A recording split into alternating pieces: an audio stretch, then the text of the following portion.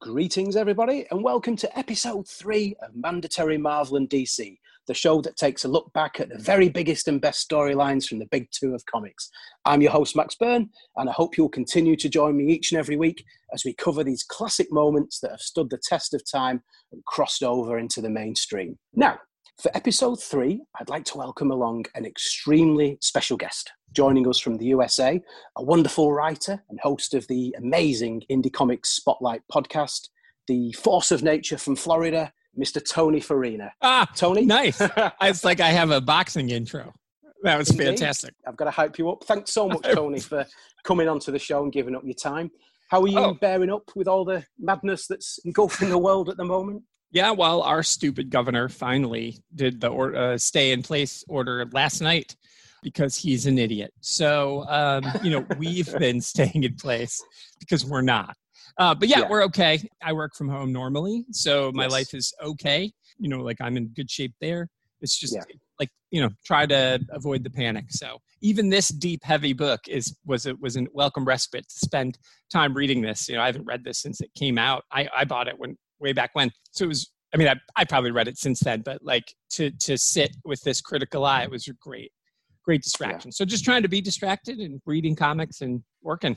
It sounds like the perfect plan to me. We're in a weird state over here in the UK. We're kind of closed for business now. Only essential businesses are still open, and we're all sort of housebound for at least another 10 days, but probably due to get extended beyond that. So it's a case of wait and see, but it's interesting times, shall we say. Yeah, absolutely. Well, and end of days, which of course is preached about extremely in this book. So it is indeed. Well, on that subject, as always on this show, the subject matter is purely down to the choice of the guest.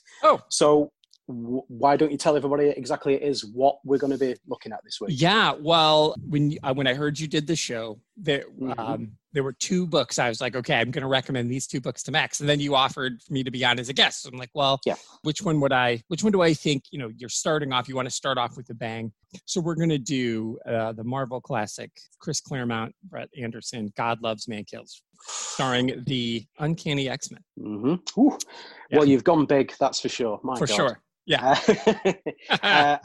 There's a lot to unpack in this one. There's a lot of stuff in there. There's racist stuff in there. There's religious right-wing zealots in there. There's children being killed. There's bigotry. There's a lot going on in this book. Yeah. So before we sort of dive into it and discuss it, what's your history with this one? Is this what you got when it was released back in 1982, or was it something you came to later in life? What's your sort of brief history with this title? Sure. So I did not get it in 82. I think the one that I got, because I was only 9 in 82, but the one that I got was at the very end, there's alternate covers. So I got the reprint cover from the early 90s. So I was in high school. That was the first time I saw it, was like 93 or 94. Yeah. Maybe it was even earlier than that. I graduated high school in 91. I read it in high school. So I know that I picked it up based on the cover. I was just at a shop and it was there. And I was like, I had been reading X-Men. They were really my only go-to Marvel book. I'm a DC guy, was a DC guy growing up. But I did get into X-Men because they're the X-Men and they're, it's like the best group book. And so in Marvel, I actually read X-Men and I read West Coast Avengers. Do you remember West Coast? With Hawkeye. And I loved West Coast Avengers. That was like such a weird little book. I really enjoyed that. And so, but this was completely different from anything that I'd ever read. And so because I would pick up X-Men whenever I could afford it, I saw this and it was the big glossy standalone. It was like $6 or $7, which at the time was outrageous. But as soon as I opened it to the first couple of pages, that was it. I was like, I'm buying this. I don't need to read another thing. And then, like I said, so I'd read it a bunch then, probably once a month for a year, because it was I was distraught. And then over the course of time, I read it a few times. I sold all my comics in college, but I've read it digitally a few times, and now I have it digitally. So. Yeah, right. So it's one you've obviously revisited a lot.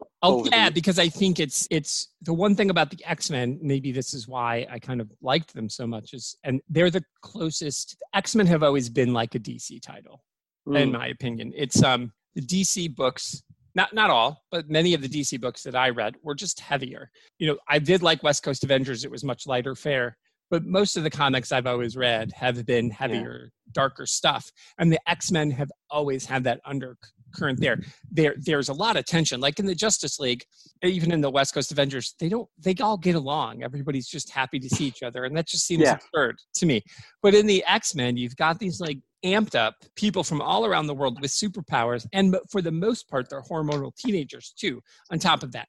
And so I always found it so real. Yeah. The Claremont X-Men really captured as a teenager what it was like to be a teenager, what you perceived to be a teenager, and the angst. And there was a long stretch there when they couldn't decide with the new group if Storm was going to be the leader or when Scott comes back, if Scott was going to be the leader. And I was always on Team Storm. But it was just like, there was just a lot of tension there. And so I just kind of always loved them. So anything I could get my hands on with them, I would. Yeah. And so it's just, it's to me, it's still the best X-Men comic. And that's a high bar because they've got some good shit out there. But when did you find it? Well, I'm only a little bit younger than you. So I was only 3 in 1982. So that certainly wasn't going to happen. So if I'm being brutally honest, probably only about a decade ago, I would say. I mean, obviously as a child, when reading comics, this isn't anything a child should be reading. This is very much a mature audience only, as they like to say. Teenagers and that for sure. There's no way I'd let any of my kids read this. So it was something that probably about a decade ago, I would say. It's one of those where it always crops up, doesn't it, on essential reading recommendations, graphic novels you must read before you die and all the rest of it. Yeah. So it was one that had not passed me by, but I just, there's only so many books a man can buy and there's only so much money to go around.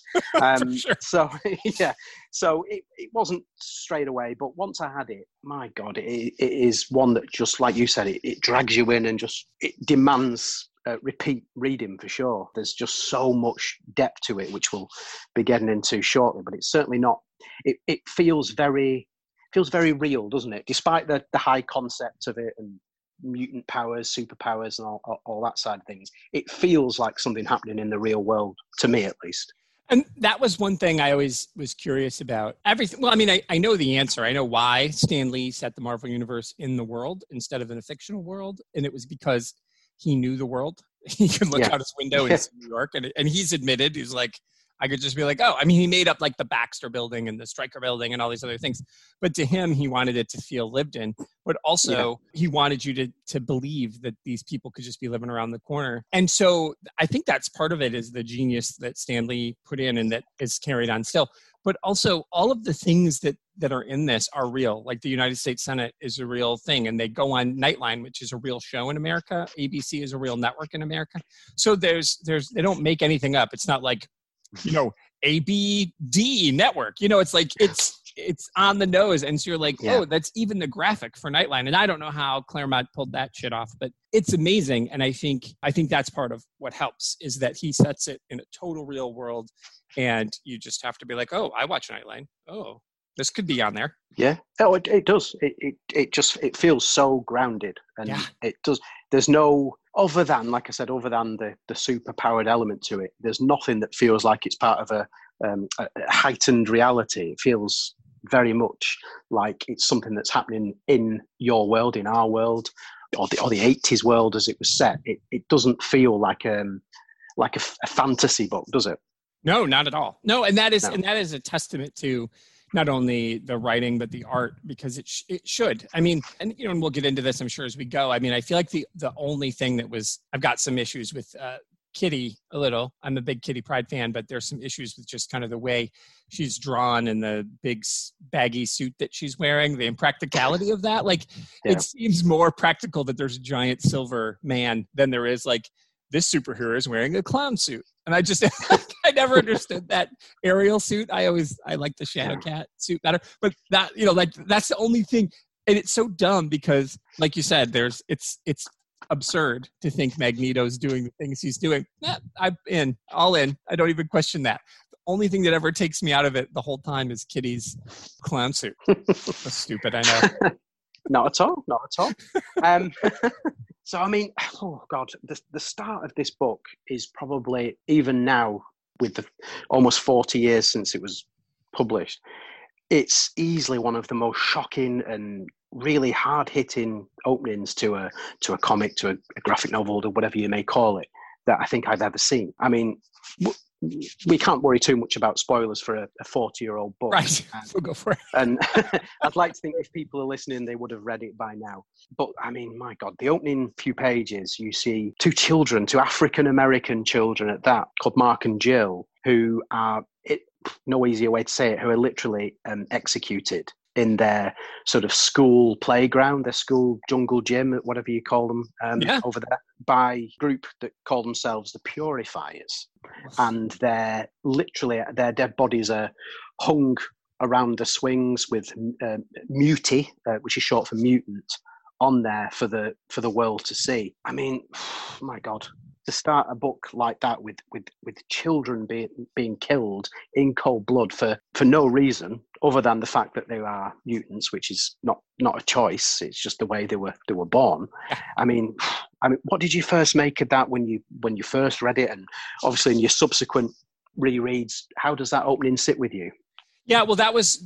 I mean, I decided I was buying this book again, in the late 80s, early 90s. $8, $7 for a comic was pricey, and there's not even an X-Men on the panel yet. And I was like, well, I'm buying this, whatever this is, whatever they're selling, I'm buying. It's terrifying, and the way that the kids are drawn, and there's one of the last things you see of them in the panel together is they're like under a slide. They're like 9 and 11, and they're clutching each other. And it's just terrifying. And you knew this was not going to be, there was no lighthearted fare. This was not for the 9 and 11-year-olds in this book wouldn't be reading it. But you knew immediately, with no preface, no preamble, you've got to deal with some serious stuff in this book. And I just thought, if you're going to tell an uncomfortable story, you might as well go for it. You might as well not dance around and make us crack, have there be cracking jokes and having fun back at the school. We're just getting to it. And so it was terrifying. And even though I knew it was coming when I reread it for this, I mean, it's one in all of comicdom, there's a few things that are in this book that I've never forgotten. Something Logan does later.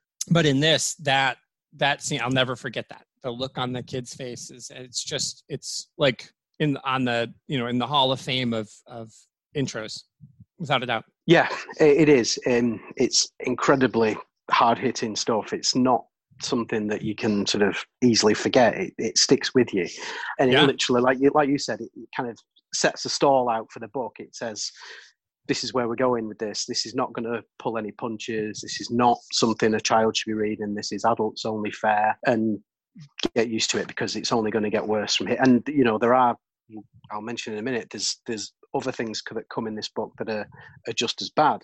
We see the sort of division in the world. It's a fictional world, of course, in the book, but I think we live in a pretty divisive world at the moment anyway. Never mind what's going on in the world right now. I think before all this, obviously the COVID-19 situation, I think before that we were living in an incredibly divided world.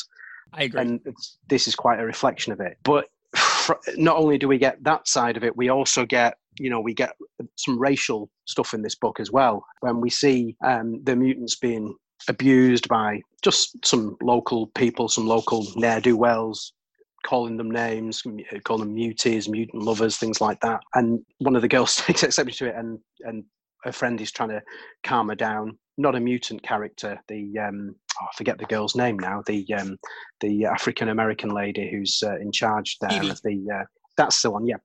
And she says, "Oh, what they're saying. It's just words, Words don't hurt you. It's the old sticks and stones scenario." But she says, "Well, what if they were to call me an N-word lover?" I won't say the word, but they do use the word in the book. I mean, again, that's I mean, you've had, in the first literally 5 pages, you've had what we've just talked about, and now you get this. I mean, flipping heck, this is not something you would see very often, especially in a Marvel book as well, before, during, or since that time. So when you see that as well, I mean, what's your reaction when you're seeing this kind of language? Yeah, well, I actually, one thing that before Kitty says that to Stevie, because Kitty's hanging out with her, and Peter's sister, Colossus's sister, is there. One thing that struck me, and I'd never noticed this before, and again, this is why this show is so great, is because you go back, your other two, I've gone back and reread the stuff that you guys did, and this is what the joy of what nerds do, right? We like go back in and we see things. And I've never thought about it, and I don't remember in all my time, and I'm not an X-Men aficionado, like I don't know. What I don't know is way more than I do know in X-Men lore. The Kitty's wearing a Star of David in this. Mm-hmm. And I don't know that I knew that Kitty was Jewish. And I just thought that actually added an extra layer on top of it. Because, of course, this is the time when she and Peter, Colossus, are kind of an on again, off again thing, which is the age thing, notwithstanding being a little creepy. But this was during the Soviet Union. There are lots of Russian Jews, but there's also lots of, anti-Semitism in Russia. So it was just such an interesting choice that like on full display, if you want to look for it, in these two panels on like page 6 or something, Kitty's wearing the Star of David while she's fighting with this guy for being an anti-mutant. And then she's saying it's the same as being a racist. And so here she is. She's like a triple minority. She's a woman, she's a Jew, and she's a mutant. And so, and then her best friend here is this African-American woman. So it was just really startling and again, bold. I'd imagine there are people who were like, man, I want to watch my superheroes just punch bad guys. I don't want to watch my superheroes have a commentary on race. But it was right there. And I love that he did it, because at no point did he want us to pretend what this book was not. He didn't want us to be able to go, oh, you can see the racism stuff in there. You can see the sexism in there if you want to see it. And he's like, nope, I want you to see it right from the jump. Yeah. I mean, it's. I don't think the language is gratuitously used. No. I think it's appropriate for the story they're telling. 100%. It suits the narrative of the story. I mean, it's nothing that anyone wants to read and hear, but it kind of reflects where the story's going and the state of the society that Claremont was trying to portray. At least that's what I think. Oh, I agree, because that character's not in it again, Stevie. No. She's there, and when the last thing you see of her face is she's crying because Kitty's right. What Kitty says is, what's the difference? What he's saying to me as a mutant, what if he said this about you? What if he said I was, this? He uses the N-word to an African-American woman. I mean, this Kitty says that to her, and she's like, no, you're right. And it was just heartbreaking, and it was important. And I think that's the thing about language. And on my show, Mike Burton and I are covering a book called Second Coming, and there's some pretty slanderous words used in there too. And he and I talk about that on the show too. And again, I think sometimes what the intent of the writer is. Chris Claremont here is he wants to make you uncomfortable. He's not glorifying that word. He would never say that. It would never come out of his mouth. You can tell it was intentional to prove a point. And I think if you do that, if you keep your powder dry and you use it like this way, instead of like the way Tarantino uses it, it means something here. Whereas like, I get all the criticism against Tarantino I think it's too much. And it's like, oh, well, it's because of whatever. Well, you're using, I think sometimes you use this kind of horrific language and these horrific images that they use in this book. Sometimes people use that for shock value. And I think Claremont wants to shock us to pay attention instead of shock us to sell books. Yeah. I can see what you mean by that. It puts it front and center and doesn't really pull any punches. And I can see that maybe some people will probably be turned off from reading the book because of the opening few pages. They might think this isn't for me. Like you said, I just want to see my heroes in the spandex sort of thumping each other through buildings and what have you, or fighting off an alien invasion or something like that. But this is certainly not that, shall we say. Right. Well, and even in the other, and I'm sure at some point you'll do Dark Phoenix, but again, another heavy X-Men thing where there is an alien invasion, but there's also a genocide. I mean, he's not messing around, and I just think I think it was brave, and it's what makes him the man. I mean, we can say that Stan Lee invented the X-Men, but Chris Claremont brought him to the party. I think he took what was already there and took it to a whole new level, I think. Yeah, that's right. Definitely. Because the original X-Men, Beast was a blue fuzzy thing, and there was just 5 white kids. Chris Claremont's like, that's silly. Yeah, he certainly changed it up, made it a lot more cosmopolitan, a lot more inclusive. Yeah, he definitely took what was already something special and made it even more special. I agree. Yeah. Okay, great. So obviously we sort of, as the plot goes on, we begin to find out that this group, these purifiers, as they call themselves, are working for William Stryker, or Reverend William Stryker, as he's known, who's like this fire and brimstone, far right Christian fundamentalist preacher with one of these old time gospel television shows, preaching the word of God, claiming that mutants are abominations in the eyes of God, and his more nefarious scheme will become apparent as the story goes on. But I mean, what do you think of that character and his motivation? I mean, we learn about his tragic backstory with his wife and the newborn son, and what he did with his wife and his son when he found out that his son was in fact born a mutant. And you think that maybe it was a result of his time in the services with the working on nuclear testing, and maybe that was what caused his son to become a mutant. I mean, what were your thoughts on the character of Stryker? What do you think of him and his point of view? And do you think he's just a result of the tragedy that befell him, or is he evil? What do you think of Stryker? This is a good question, because I think he's evil. But me too. But the question you ask is he believes he's a result of the events that had befallen him. But he's not. We know in the X-Men universe, and even if this is the only X-Men book you've ever read, Claremont is word heavy. He makes sure he doesn't leave anything to chance. So there's a line in here explaining that humans are Homo sapiens and mutants are Homo superior. There are different species. So it's explained that it is human evolution. It has nothing to do with nuclear fallout. It's explained in here. So for him to say, well, it was because of this or because of this, I mean, in that scene where he kills his own son for being born a mutant, he also kills his wife. And you could argue, you could look at that two ways. And this is why I think he's just pure evil. Isn't it because he doesn't kill his wife to spare her from the fact that he killed his son? I think in that moment, he kills his wife because he blames her. Because he's, of course, pure white guy. And his wife must be the mutant. And the only reason they could have a mutant child is because of her. That's what I think. And it's so even though in his mind, he's called from God and he thinks it could be someone else's fault. Now he's just pure, unadulterated evil who hides behind religion because it's easy. Yeah, I completely agree with you. I mean, he even says that what you're saying, you think he blames his wife. He's very explicit in that. I'm just looking at the passage now where it goes back to his story, and he says the evil, the sin was Marcy's, not mine. Oh, right. Marcy, he does say that. You're Marcy right. being his wife.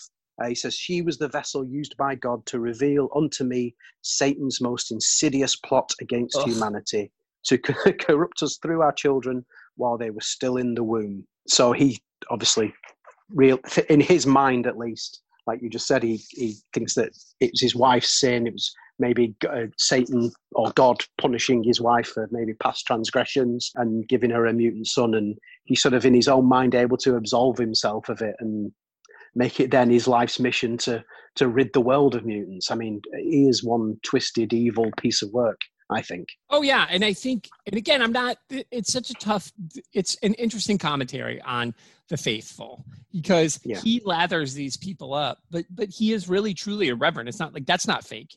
And anytime you see televangelism, it freaks me out. I feel like that's not how that's supposed to be done, probably. And so, but the people who believe, and this is the hard thing, is his followers, they truly believe that he is a vessel for God and that he's saying is the word of God. When of course he may even delusionally think that too, but he knows he's manipulating people. He's aware of the medium that he's using. It's so creepy because, my question is always about, we can say he's evil, but what about his followers? Are they evil? Do you think that's resolved?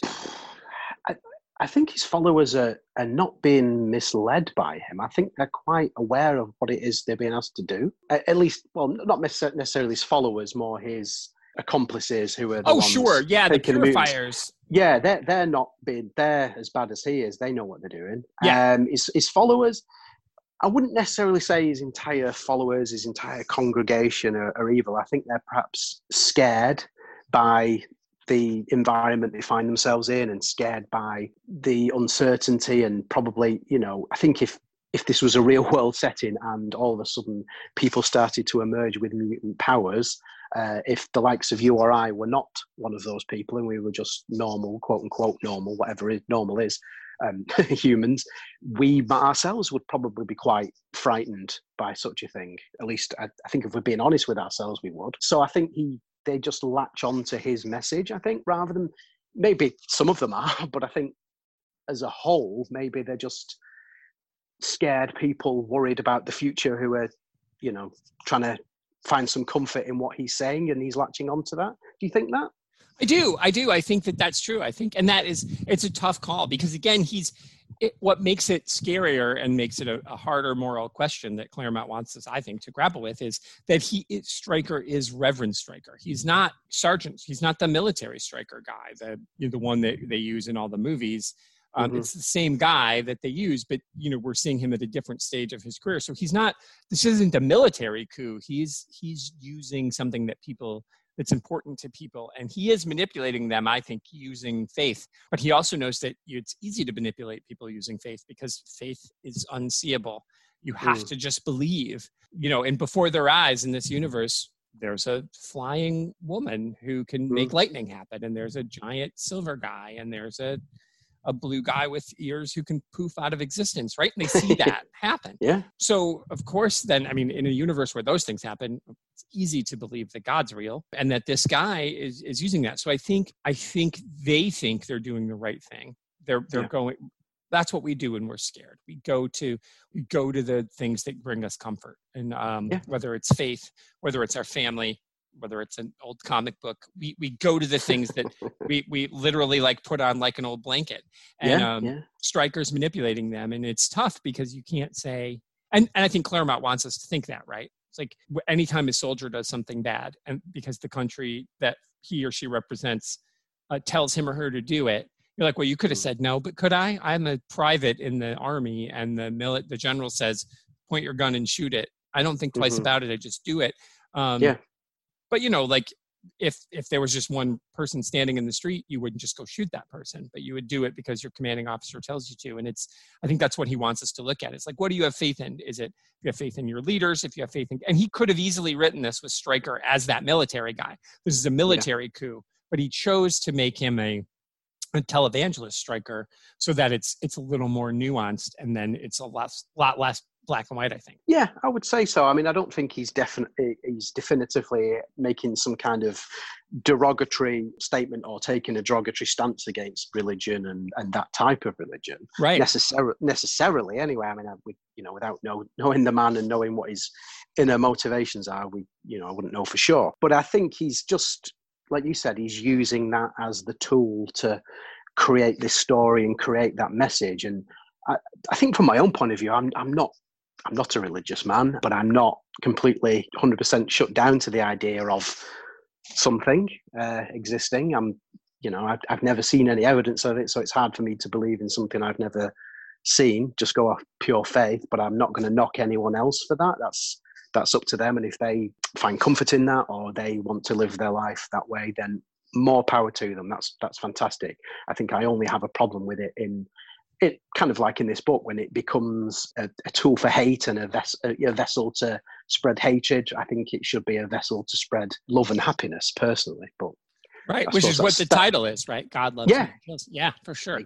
Exactly. Yeah, I think he's in fact, that's quite what you said there. I think that very title says although this is a man of God doing these sort of unspeakable things in this book, it's not God doing it. God is supposed to love. God is supposed to be the forgiver, the redeemer, all the rest of it. It's man that ultimately does the evil on earth. So, yeah, maybe that is his thoughts behind it. And I think it's really well executed. I don't think he goes too... I think this whole book is sort of walking a razor's edge from start to finish. Yeah. Some of the things it depicts and some of the sort of comments it tries to make, but I don't think at any point he falls off the razor's edge. I think he just about manages to not go too far in one direction to royally offend or alienate people who are from that walk of life, which is fine. You should never try to do that. I just think it's really well done. I think I agree with what you said about it. The more you read it, I think the more it kind of makes sense to go that way. I don't think he's attacking fundamentalist religions or far-right religion or televangelism per se. I think he's just used that as a great vehicle to tell the story and to use the villain to go down that path, like you say, rather than another government spook or another, rogue military scientist or something like that. I think it's well done. Yeah, the one thing I always wondered about in the other parts of the X-Men universe, not this story, Kurt Nightcrawler is very religious, and that doesn't come up in here. And I almost like it isn't. If you didn't know, you wouldn't know. Like there's not there's not moments where Kurt waxes poetical about still having faith and the argument. I think in some series it's debated whether or not he would have joined the priesthood had he could. But of course, obviously, blue demons with 3 toes aren't allowed in the priesthood. Which might be frowned upon. People, I know. I mean, typical Catholics keeping people out. No, but I always, that was one thing but there's so much, it's so dense already. I get why he left it there. It's just kind of, when I read it again this time, I kept thinking, I kept waiting for Kurt to say something and he didn't. But you didn't need to because, and maybe that was intentional because like you said, it leaves it a little more morally ambiguous because, he's such a sympathetic character always. But in this book in particular, he is, because he's the only one who doesn't look human like the rest of them do. The rest of them can, air quote, pass as human, but Kurt never can. And on the cover, like the secondary cover, it's like, you call that thing human. And then that's later in the book too, when Stryker sees Kurt. And so it would have been a great, but it might have been maybe too on the nose. Maybe the editors were like, well, let's let them figure that out. I don't know. I always just wondered about that. No, it's a very valid point for sure. I've always found the Nightcrawler character to be probably one of the most moral characters in the X-Men for sure. He tends to not have as much of a dark side, a moral shade of grey as perhaps the others. He is a kind of a moral absolute, despite his, like you said, his demonic exterior. Inside, he's anything but, isn't he? That's right. That's absolutely right. And that's always what makes him appealing, right? If he's not everybody's favorite, he's like everybody's second favorite X-Men, right? I mean, there's nobody who's like, who I hate in the X-Men, Nightcrawler. It was like, love that guy. Bamfity Bamf. Yeah, and he just is always so pleasant. And it's important, right, too, with that dynamic of a team. It's always important to have somebody who's willing to calm everybody down. And that's always kind of his role, too. Yeah. To just be the voice of reason, like, hey, everybody, let's hang out and have popcorn and it'll be fine. So and he does, and even in this, there's a scene where he's trying to scare somebody, and even at the end of that, he can't follow through with his own threats. Like it was just like a nice insight into the character when he's like got the guy by the neck and he's like looking like he's going to scare him, and then he just pokes him in the face with his tail. Just like, come on. Awesome. He's he's never the star of the show. Not very often, but he's always got something to bring to the party. Yeah, I'm definitely a fan of Nightcrawler. For sure. I can't wait to see. Well, hope so at least. As and when they bring the X-Men into the cinematic universe, I hope that character is represented. But I hope so too. Yeah. Who knows? It depends what kind of era they're going to go with. But I suppose that's all. Ifs and ands at the minute. Making films is not happening for anyone at the moment. Right. So it doesn't matter. Yeah. Just watch. Just animated versions and. Yeah, absolutely. Yeah. Okay. Well, so what we'll do now is perhaps have a think about the look of the book and the writing of the book. So let's talk first about the art from Brent Anderson. I think it's wonderfully involved stuff. It's vivid. To me, it looks real. It looks lived in. The way he draws a scene. It doesn't look like I think we mentioned earlier. It's despite the high concept, the ridiculous nature of the story. It feels very much like a contemporary setting. I mean, are you a fan of his art, or do you prefer a different kind of style, or what do you think of the way he does it? No, I do like it. Like I said, my only issue is, and it's not in every scene that Kitty's in her aerial suit.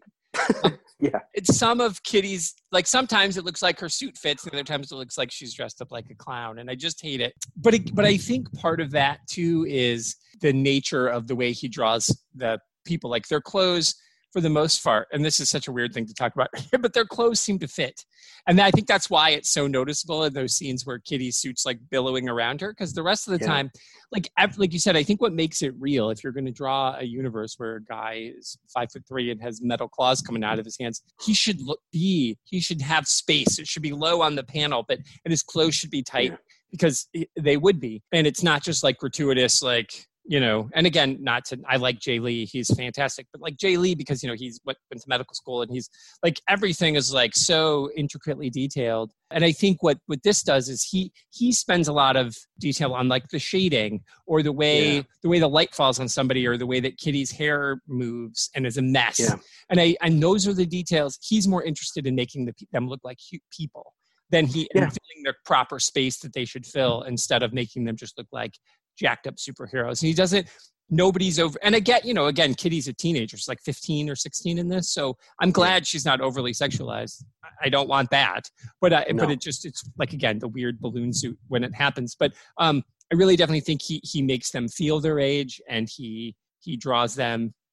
Again, if you would see them walking down the street, because it looks real. Yeah. They don't look like supermen, do they? For want of a better word, that's a whole different universe. Yeah. But they look like you said, people you'd see down the street. They look like you and I. They don't look, other than the costumes they're wearing, they don't look larger than life, do they? There's a very real, tangible depiction going on here. And I'm a huge fan of it. I really am. I like this style, because I think the more you go down that way, I think the easier it is, at least for me and the way I read, it's easier for me to buy it. It's easier for me to invest myself in it, because it doesn't feel like something that's in a fantasy realm. Do you know what I mean? I do. Yeah. And I think even so because it's New York, so it looks like New York, but also like there's a couple of car crashes in this thing that look like car crashes. Like when, they actually like explain the physics of it when, there's a runaway car, the woman's going to try to like make herself a martyr, and Kurt saves her, and then Peter smashes the car. It's all like there's a whole conversation about how to get her out so she doesn't die. It's not like bad 80s action movie where you just roll down a hill, you know, and it's like at the end of Hudson Hawk, airbags in the back. Can you fucking believe it? It's not like that absurd. And I love Hudson Hawk, don't get me wrong, I love that movie, but it's like, you know, the absurdity of course you survived a limo going off a cliff because of an airbag. There's none of that. Like the stakes are always real, so even the car crashes look real. And there's in that panel where Peter rips the engine out, you like see a twisted tire and it looks shredded. It's just so good. Like those are the details that he chose to focus on, and I think that makes it feel again more immediate. And like, well, damn, that could have happened. There's like even the way that things drip. It's just so thoughtful. No, it is. To me, there's not a wasted panel in this book. I agree. It's all done. It's not overly embellished. It's quite economical, but at the same time, there just seems to be so much detail in there. Well, it's quite a unique method, really. It's not crowded, but yet there seems to be so much going on at the same time. I just think it's a genius piece of art, the whole book. I think I'm a really big fan of the way it's drawn, and I'd love more books to look like this now. I really would. Yeah, I think you're right. I think that's exactly right. It is. There's nothing, even some of the scenes that have like accidents, or there's big fight scenes, when they're in the danger room. There's a danger room scene in here. He goes out of his way to split those panels up, so he's not trying to like have 3 layers of things instead of trying to do a big. I don't think there's a splash page in the book either, which again is amazing for a story this big. To not have a splash page, to do everything. Your word was economical in these little boxes. So there's like when Anne, the leader of the purifiers, shows up at the school, and Kitty's hiding in the woods, and she thinks she's going to shoot what's her name, Ileana. Yeah. Like there's a cut on it's like Kitty's face, and it's like there's hardly anything in there. It's just a profile of a screaming face, and it tells you everything you need to know in just this one panel. It's just so good. Really, I mean, honestly, I don't know much about this artist. I'm sure during the 80s and 90s, I probably saw a lot of him, but this in particular is, you know, like a masterpiece. Like you said, it's just a giant work of art. It is. It's something that, you know, belongs on a wall rather than in a book. I think anyway. Okay, so obviously you don't have one without the other.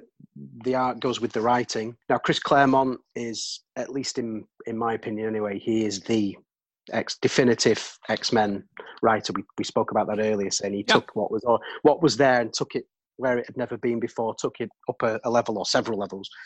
To me, it doesn't get better than his writing. He has that articulate style. Like you said a few minutes ago, he's very word heavy. He's not economical with his writing. Do you like that? Are you a fan of that kind of style, or do you prefer pages and panels that are less dialogue heavy and more about the imagery, or do you like it where the writer gives you value for money, I should say? Is that your bag? That's an excellent. I think it depends on how it's done. And even in this particular book, when they're talking, the exposition doesn't always feel like I'm exposition man here to explain. I don't feel like it's that. It's not.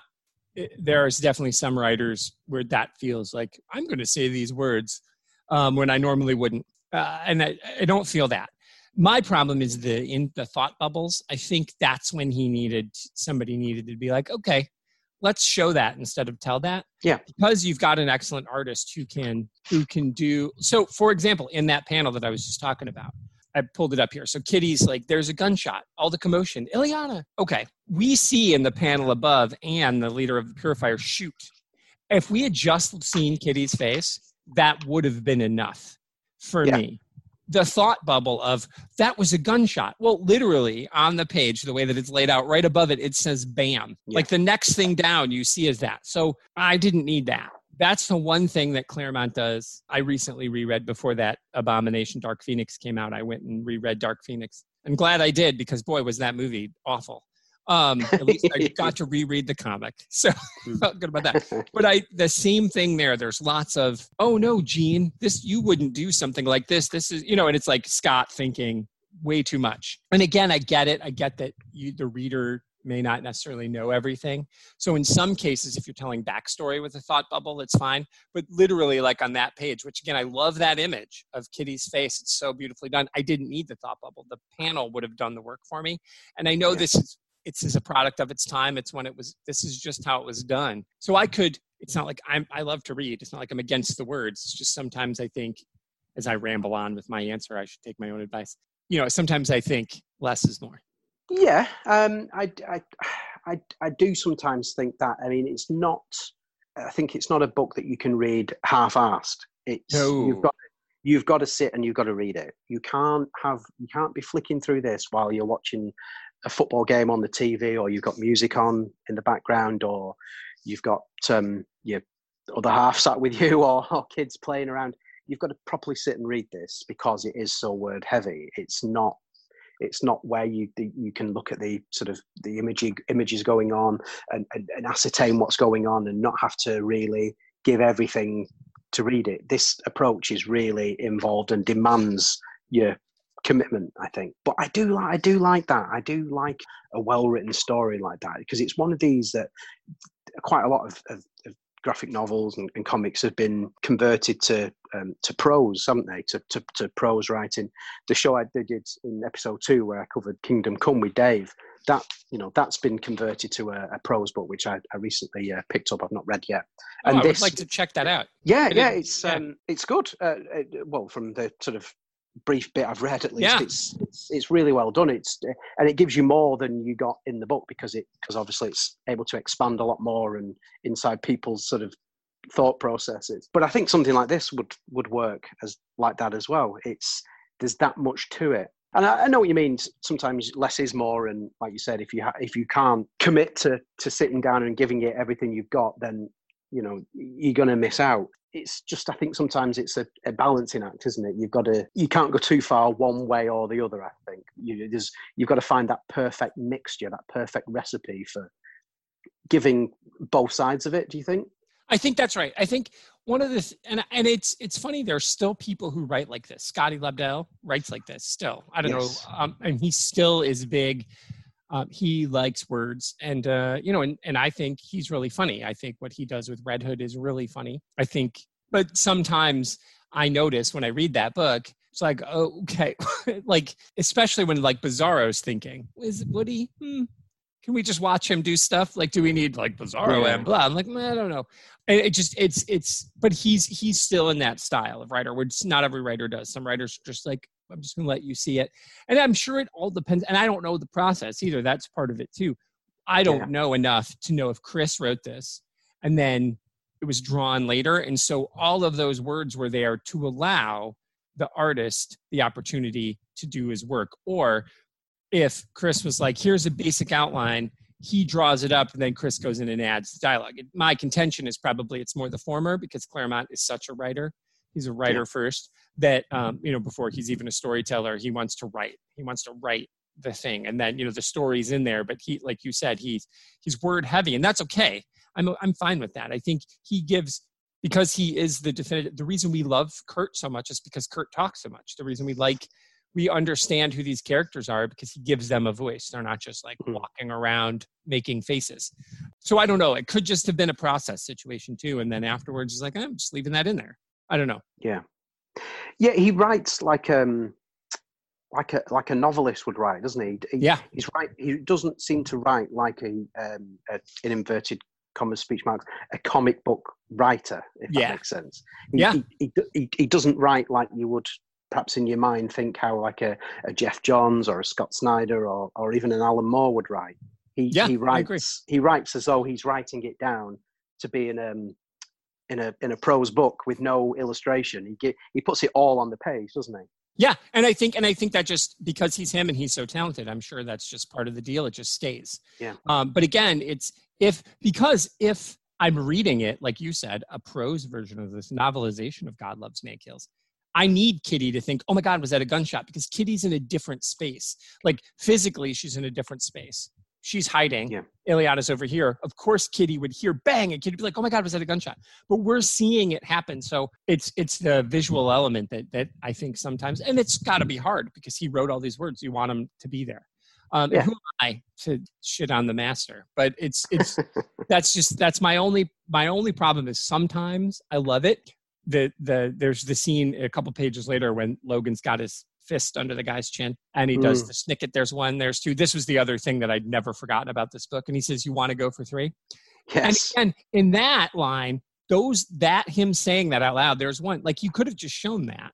And then in the third panel, just say, you want to go for three? But I kind of love it because you could hear him like growling at him and really trying to scare him because that's outside. So that makes, like, I think Claremont's dialogue, external dialogue is just fantastic. But I just think it's those inside thought bubbles. Sometimes he needs to dial those back. But I mean, there's just so much great dialogue that's snappy and funny and heartbreaking. It's so great. It is. It's definitely one that, like we said, it demands your attention. But I think the more you give, the more you'll get out of it. If the rewards are there, if you, for want of a better word, submit yourself to it. Yeah, I think if you don't give it the attention, like you say, that it demands, then I don't think you're even going to like it. I don't think you'd know what was going on if you half-assed it. Because if you're not paying attention, why are they working with Magneto? And then at the end, there's like the big speech that Scott gives. And if you haven't been paying attention, that doesn't make any sense. Yeah, no, if this is what, an 80-page book that needs, a while. Some 80-page comic books you could get through in half an hour. Yeah, exactly. Yeah, easily. Whereas this is, it's double that or even triple that. It's there's a lot of meat. There's a lot of meat on the bone for sure. And obviously, this book it essentially, although quite loosely drawn from the basis for the second X-Men film, X-Men 2, which was out in 2002, 2003, something like that. Which, when people sort of are asked, oh, what's your favourite of all the X-Men films, new ones, old ones, the X-Men 2 tends to be the one that people say, that's my favourite. And the depiction of William Stryker character in that is a little bit different. It was what you were saying earlier with making him a military soldier guy as opposed to the Christian fundamentalist that he is. In the film, they completely went that other way. They took away the religious side of it, the Christian side of it, and made him a military scientist or something like that, if memory serves, and changed the son as well to be alive and well and like his sort of secret lab rat weapon. Although his sort of end game was still the same. He wanted to use Xavier and use Xavier's powers with Cerebro to basically kill every mutant on Earth, and then obviously it gets switched to the other way around with Magneto's influence. Are you a fan of X-Men 2 and the version of Stryker that you see in that film with the similarities and differences opposed to, but which one do you prefer? I prefer this one. I prefer the comic version. I do. I mean, you're not wrong. That is everybody's favorite X-Men movie, I think. First Class, maybe, is a close second. But of the original trilogy, for sure, X-Men 2 is, I mean, it's not even a question of how good that is. Hands down. I think, again, it's movies are not appealing to just comic book nerds. And so comic book nerds and people who read, and again, you have to be wanting to read a Chris Claremont book, are more willing to take the time to deal with the complexities of Stryker being a religious figure. In a comic book movie, again, that people are just going to watch Hugh Jackman in tight pants punch things. They're not ready for that. And I think it was, I understand why the changes were made. It's easier. It's safer. Everybody can be like, oh, military people can be bad, even though, that's silly to think, but it's a trope. But to tell a comic book movie in an hour and a half or 2 hours where the villain is an evangelical preacher, I just don't think, I think that would have been, and even if, and I don't know the process, but maybe they tried and Fox was like, we're not doing that. We're not going to do that. Yeah. I agree with you. Like you said, I don't think within the confines of a film, you've got the time to tell that story and give the character that amount of legs, whereas in the film he comes out literally fully formed at the start of the White House, speaking to the president saying, I need you to sign off on this, and then he starts his plan in motion with kidnapping the various mutants. I do like the version in the film. I think the portrayal by the actor Brian Cox is really good as well. Absolutely. He makes a great villain in it, but I just think his character in that is, I wouldn't say it was two-dimensional, because that would be an insult to the actor and the film, and it's not true to begin with. But I think when you compare it to the film, there's so much, compare the film to the book, there's so much more depth to the book and the character. You tend to get more into the brain of the man rather than what you see in the film. As great as the film is, don't get me wrong. I agree. And I think if no one had ever read this, they would be, I think people who've never read this still think X2 is a good movie. It is a good movie. And it's always hard, right? I mean, I'm of the opinion that I used to be kind of a book snob where I was like, oh, just read the books. But, if people make a movie and it makes people go read the book, well, that's a good thing, right? I mean, in this, which I don't remember which one it was in the Days of Futures Past movie, that was loosely based on Days of Futures Past. The book. But that means people went back and read the book again. Mm-hmm. Yeah. And even I remember Peter Dinklage was on The Daily Show promoting it because he's in that movie. And he was even said, it's like, you should go read the book. He said that. He's like, you should read it because it's so good. So even the actor in the film who wants you to go see his film, he's still like, you should read this book because it's so good. So I think anytime something like that happens, X2 comes out, people who missed this, found out about it, they go back and read it and then get that point of view. So to me, anything that gets people to go back and read the comics, that's good. Oh, definitely. Yeah. I mean, one leads to the other and whichever way someone comes to it, whether they come through it because they're a diehard book fan and have always loved it, or they just someone who happens to fall in love with the films and think, oh, well, what else is there? What's next? Right. I really love these characters I'm seeing in the film. Where can I find out more? And if that leads them to start buying books and reading books, then mission accomplished as far as I'm concerned. Yeah. Well, and it's funny, people complain, it's like, and again, I'm with you. The X2 is fine. This is better, but X2 is a great movie. But people complain like that. They're like, oh, well, the book, the movie, blah, blah, blah. But then when Zack Snyder shows up and does an exact replica of the comic book, like people hate that. They're like, this movie is so, like Watchmen is slow. It's paced. Well, but because he's not cutting anything until the end. It's like he's the first part of that is like, here's the panel from the comic. It's on screen. Here's like people get mad at Zack Snyder for being too literal. It's like, well, why do his movies suck? They don't.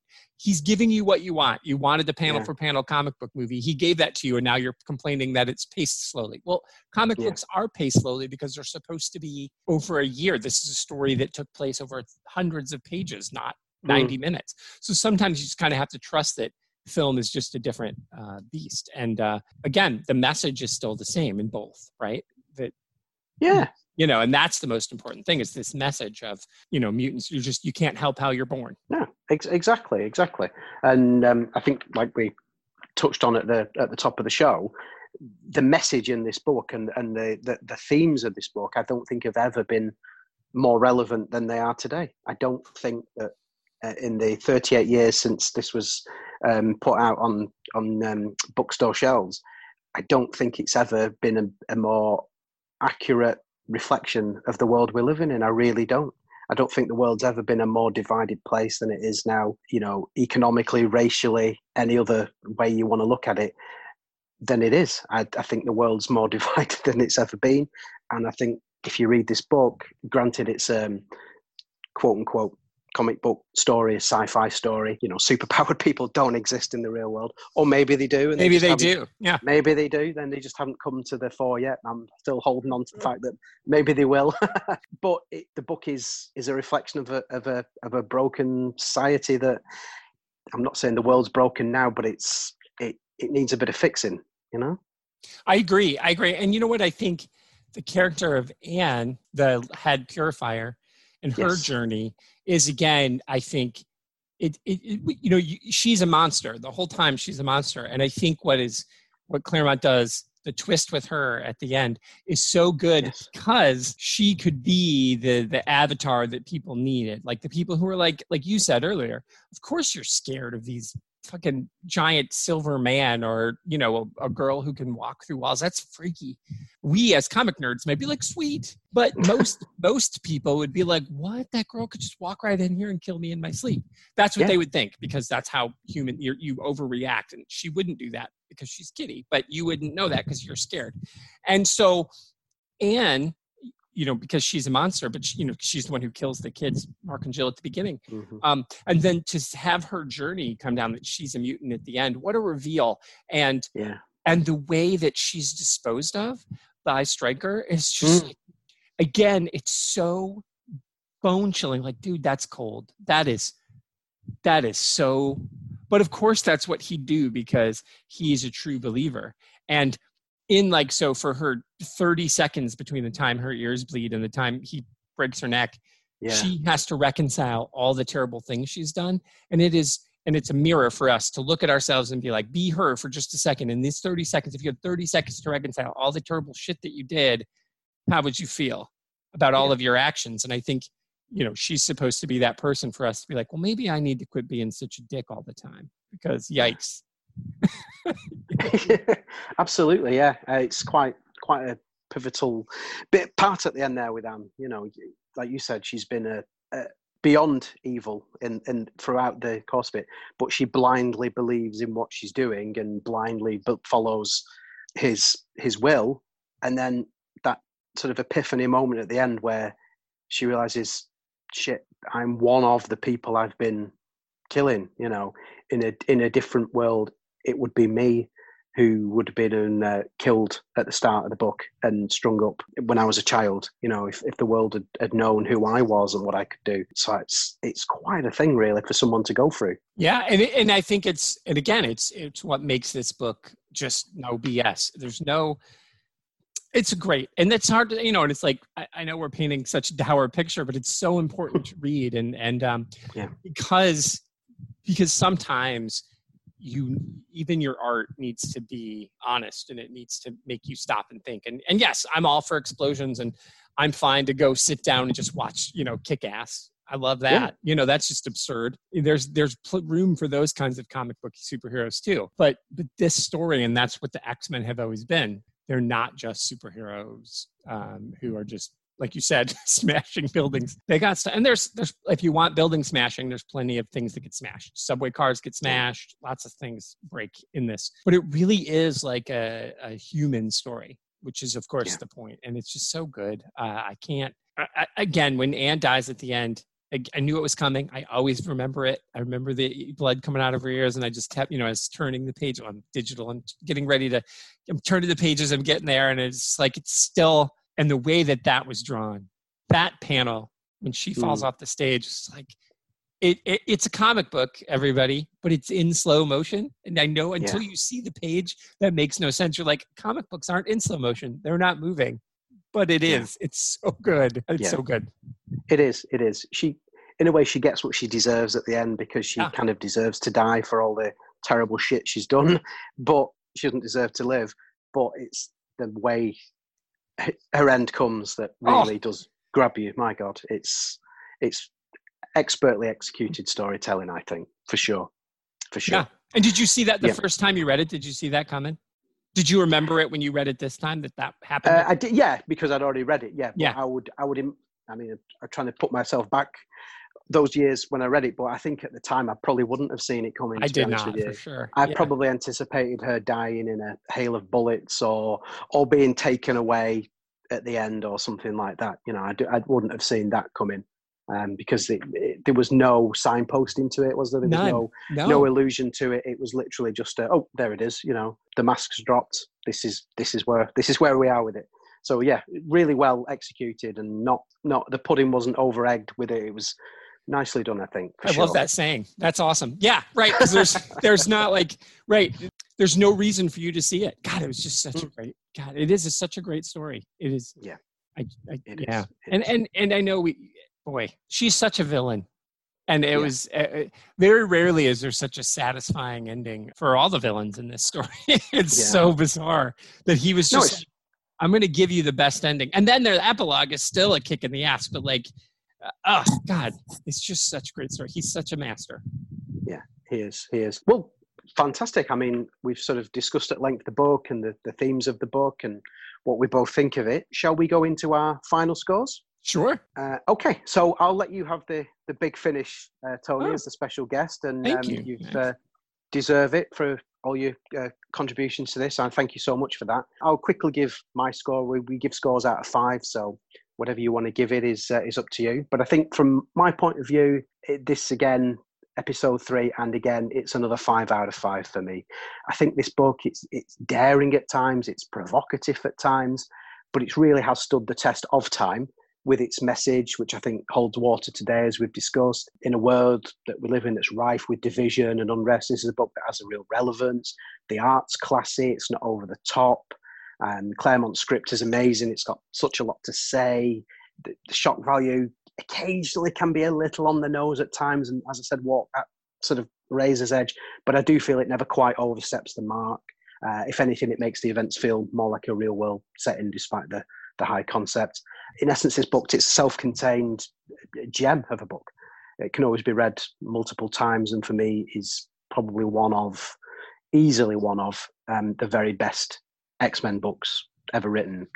I don't profess to be an X-Men scholar. I haven't read every single X-Men book out there, but the ones I have read, this is, I wouldn't necessarily say it is the be all and end all. It is the best, but I'm struggling to think of one that's better. So 5 out of 5 from me. What do you think? Oh, absolutely. I mean, and my criticism is light. Like I said, there's some, I knew what I was getting with Claremont. With sometimes I think he over-explains, but it's as we've discussed, it's because he's writing a book and then it just happens to be drawn.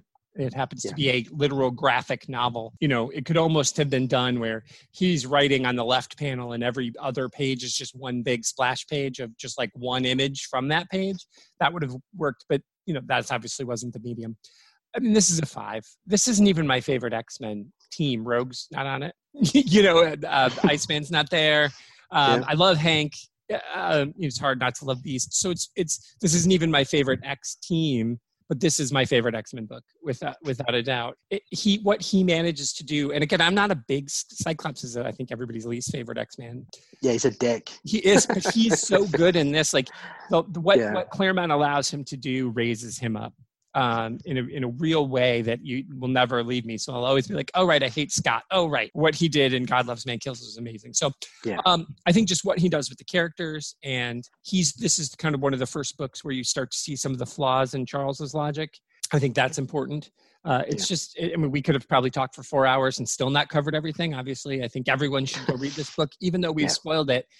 There's still things in there, that stuff I didn't even notice, and I've read this least 10 times, probably more. So I give it a 5 out of 5. It is hands down. It's my favorite thing that has ever been done in the Marvel universe. I think this is better than Civil War. And I like Civil War a lot, but I just personally think, that's just my opinion, one person's opinion. It set the stage for the ability to do comic books like this, to take superhero comics and make them more than just building smashing. And Civil War is that. I think without this, there isn't Civil War. No? Yeah. I feel like he allowed storytelling like that to happen. So to me, this is I give Civil War a 5 too, but this would be 5.01 because it's the best thing I think Marvel's ever done. And again, having not read everything, there's some really good stuff. But thanks for letting me do this, man. I really appreciate it. Oh, it's good to read again. It is, yeah. One of the great things about starting off doing this show is the fact that you get to go back and reread these absolute classics that I haven't read for, a good long while. So it's been great for me so far with the sort of choices that people have asked for. And, I just hope that the top tier stuff continues. I think for episode 4, as a little spoiler, little sneak preview, which I'm hopefully to record in with our mutual friend Dave again later in the week. I think we're going to be looking at Guardian Daredevil from the late 90s, which was written by Kevin Smith, of all people. Right, yeah. Which is an interesting book. A lot going on in that as well. With it's quite similar to this, actually, with the themes of religion and what Well, that's a big deal for Kevin Smith, for sure. Nice. Yeah. It is, yeah. So there'll be a lot to unpack there. So that's another one I'm looking forward to reacquainting myself with over the next couple of days. So it should be a lot of fun. Yeah. Well, Tony, thank you so much again for giving up your time and giving your expertise and insight into this. I can't thank you enough. It's been excellent. It has. Thank you so much again. If you want to let everyone who's listening know where they can find, obviously, all your work and where to find you on social media and all the rest of it, fire away. Sure. So I review at DC Comics News, and I just joined El Stevo and you over at Fantastic Universes. I did my first piece there. Love that guy. I hopefully you'll have El Stevo on, talk about definitely. A guy who, just turn him on, let him go. He's on my show next week. So on the 10th of April. So you can follow me. So I'm on those places. My Twitter handle is @TricycleBoombox, and I have a website, arfarina.com. My initials, arfarina.com. And you can actually get links to everything there. Some of the shows I've been on, link to a short story I had published recently. A couple of songs I've written. So check me out there. And of course, I'm part of the Comics in Motion feed. My show, Indie Comic Spotlight, comes out on Fridays. Yes. And everyone needs to be listening to that. That is a highlight of my week. It really is. I appreciate that. And you'll be on soon. Yes, we will be recording in the very near future. I look forward to that. And it is a great show. I mean, some of the stuff it's turned me on to, stuff that I was completely oblivious to its very existence. And it's been brilliant. It's really sort of turned me on to some stuff I never would have dreamt of reading, and I feel only the better for it. It's a great show. Nice. Thanks. I appreciate that. That's the hope, right? And tomorrow's show, the guy who's on, it'll probably be, I think your show will come out after mine. So the show that just came out, Sam Lotfi, the comic artist, is on. So we just talk indie comics in general and his process. And he's worked for Dark Horse and Dynamite and IDW. He's done work for DC. He's got a book coming out for DC actually in 2 weeks. So it was great. He's always been generous with his time with me. And so we spent an hour locked in talking just about his career. It was great. Fantastic. Well, that's one I can't wait to listen to. I'll be there waiting for it to drop into my podcast feed. And it's one I'll be cranking up as soon as I'm physically able to do so. I mean, like everyone at the moment, all I've got is time. Right, for sure. Well, I appreciate that, Max. Thanks for having me on. It's absolutely my pleasure. So thank you, everyone who's out there who's given us the time of listening to our show today. If you want to say hi, you can find me on Twitter at MaxyByrne, which is MaxyByrne. There's links there to the various sites I sort of write reviews for and what have you. So by all means, if you drop on there, you'll find examples of my witterings online. So by all means, get on there and say hi. And in the meantime, everyone, take care of yourselves out there. Look after yourselves and your families in these times. And more importantly, stay safe. Okay, bye for now. Bye.